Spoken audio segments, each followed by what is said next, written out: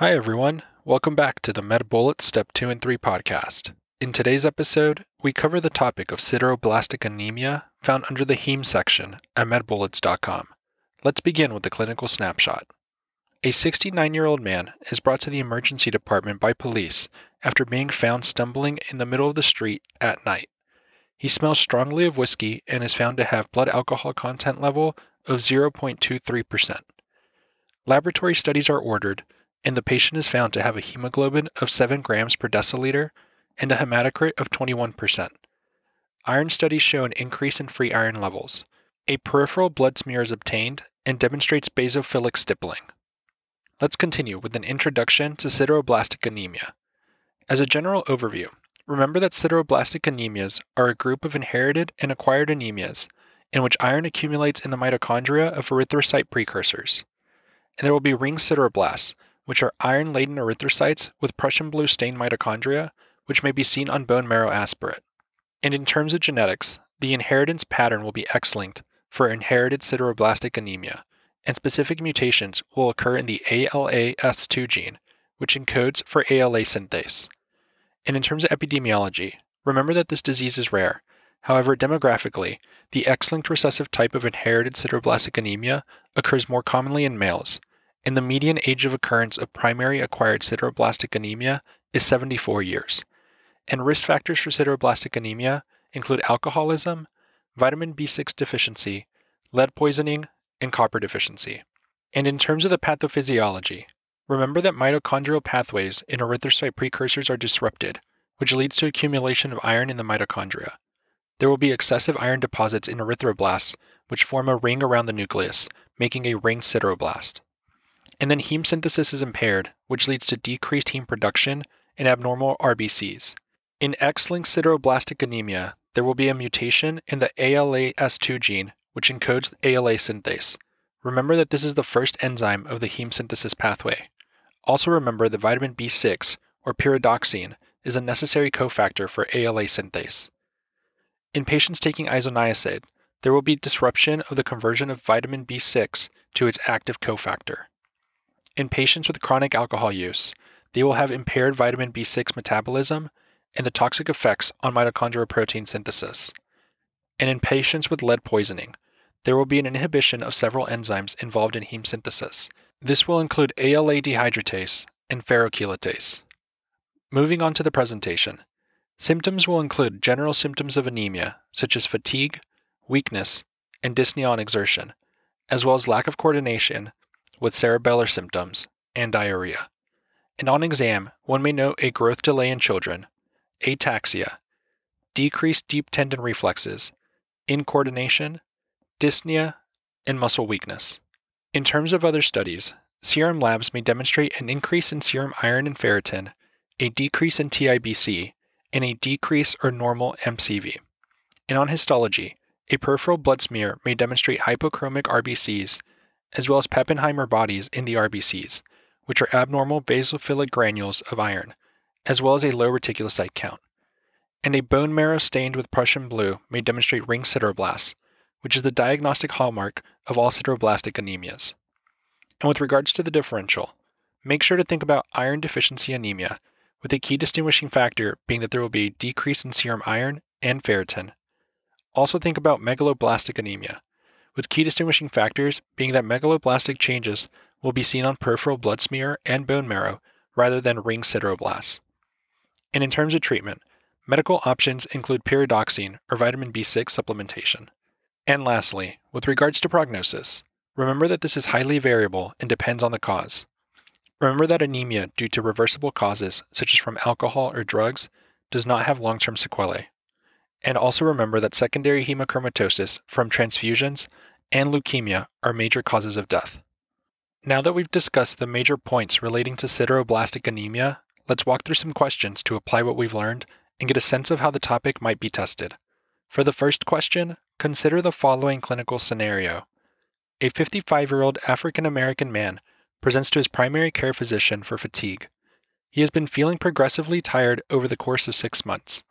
He sleeps approximately 10 hours a day and at times experiences shortness of breath with exertion. His diet consists of meats and vegetables, and he lives in an apartment complex constructed in 1979. He has a medical history of hypertension and hyperlipidemia. His mother suffered from anemia and uterine fibroids. Physical exam is notable for mild conjunctival pallor and delayed capillary refill. He has bilateral palmar erythema and normal proprioception and vibration sensation. Laboratory studies demonstrate a hemoglobin of 11.5, hematocrit of 35%, mean corpuscular volume of 105, leukocyte count of 4,000 with a normal differential, and a platelet count of 200,000. A peripheral blood smear demonstrates basophilic stippling. Which of the following is the most likely cause of this patient's symptoms? And the answer choices are: Choice 1, alcohol use disorder. Choice 2, anemia of chronic inflammation. Choice 3, beta thalassemia minor. Choice 4, lead poisoning. Or choice 5, pernicious anemia.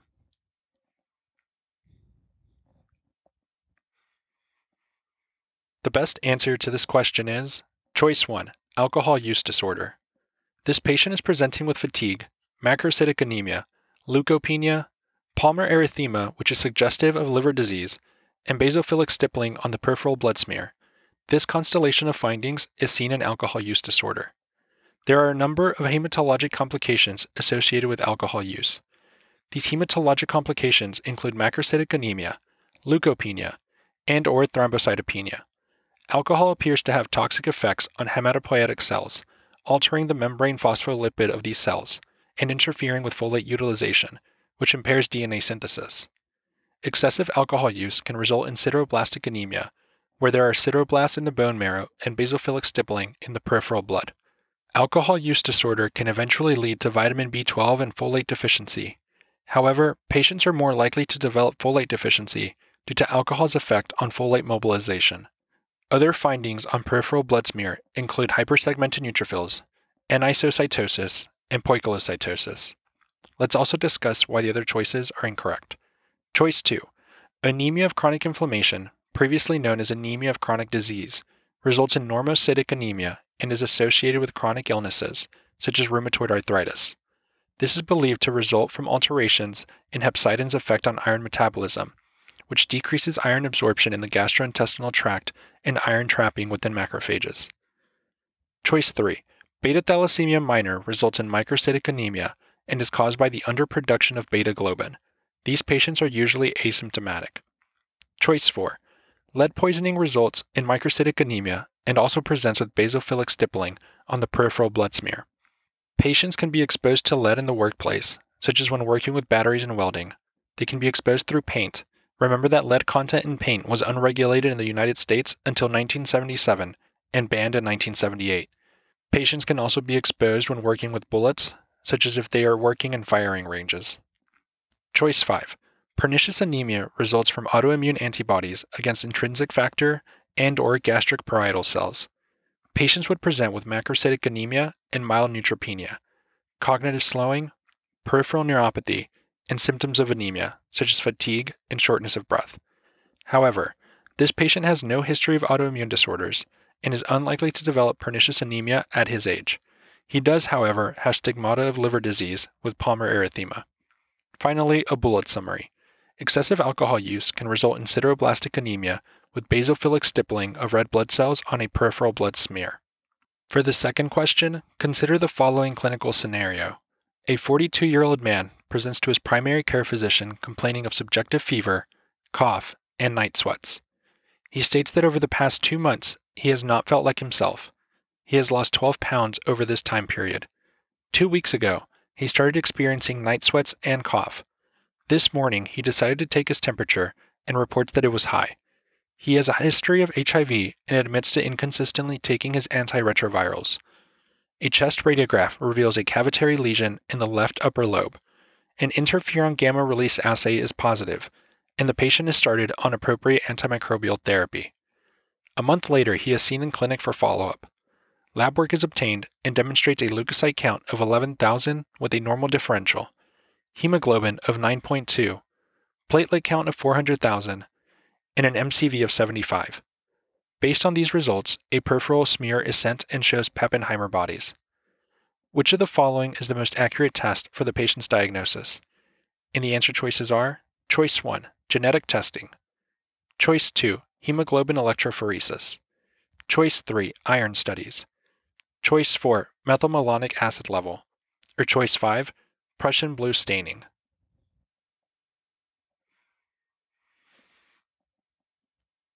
The best answer to this question is choice 5, Prussian blue staining. The patient is presenting with anemia in a peripheral smear with Pappenheimer bodies following initiation of therapy for tuberculosis, which includes isoniazid. This is suspicious for sideroblastic anemia, for which the most accurate test is Prussian blue staining of the bone marrow. Sideroblastic anemia is a group of anemias caused by a defect in erythropoiesis due to a disorder in the porphyrin pathway. Iron is able to enter the mitochondria, but it cannot be incorporated into heme. Causes range from chronic alcoholism, B6 deficiency, such as is caused by isoniazid, a genetic mutation in aminolevulonic acid synthase, or ALA synthase, some cytotoxic agents, and lead exposure. Labs will show a microcytic anemia, increased serum iron, increased ferritin, and decreased total iron binding capacity. Peripheral smear may show Pappenheimer bodies that can be seen with right Giemsa or Prussian blue staining. The most accurate test is Prussian blue staining of the bone marrow to look for ring sideroblasts. The ring sideroblasts represent iron-laden mitochondria that stain blue. Management is with vitamin B6 or pyridoxine supplementation. Let's also discuss why the other choices are incorrect. Choice 1. Genetic testing may identify a mutation in ALA synthetase, but this is only one cause of sideroblastic anemia. The most likely cause of this patient's sideroblastic anemia is isoniazid toxicity. The most accurate test for sideroblastic anemia itself is Prussian blue staining. Choice 2. Hemoglobin electrophoresis is indicated for other causes of anemia, such as thalassemias. While thalassemia can cause a microcytic anemia, it would not explain the patient's peripheral smear findings. Choice 3. Iron studies in sideroblastic anemia would have the abnormalities as described above, but these are not specific for sideroblastic anemia. Choice 4. Methylmalonic acid level is helpful to distinguish between folate and vitamin B12 deficiency. Both of these would cause a megaloblastic anemia. Finally, a bullet summary. Prussian blue staining for ring sideroblasts is the most accurate test for sideroblastic anemia. That's all for this review about sideroblastic anemia. We hope that was helpful. This is the MedBullets Step 2 and 3 podcast, a daily audio review session for MedBullets, the free learning and collaboration community for medical student education. As a reminder, you can follow along with these podcast episodes by reviewing the topics directly on medbullets.com. You can listen to these episodes on the MedBullets website or phone app while reading through the topic. If the MedBullets podcast has been valuable to you, we'd be thrilled if you considered leaving us a 5-star rating and writing us a review on Apple Podcasts. It will help us spread the word and increase our discoverability tremendously. Thanks for tuning in. We'll see you all tomorrow, right here on the MedBullets Step 2 and 3 podcast.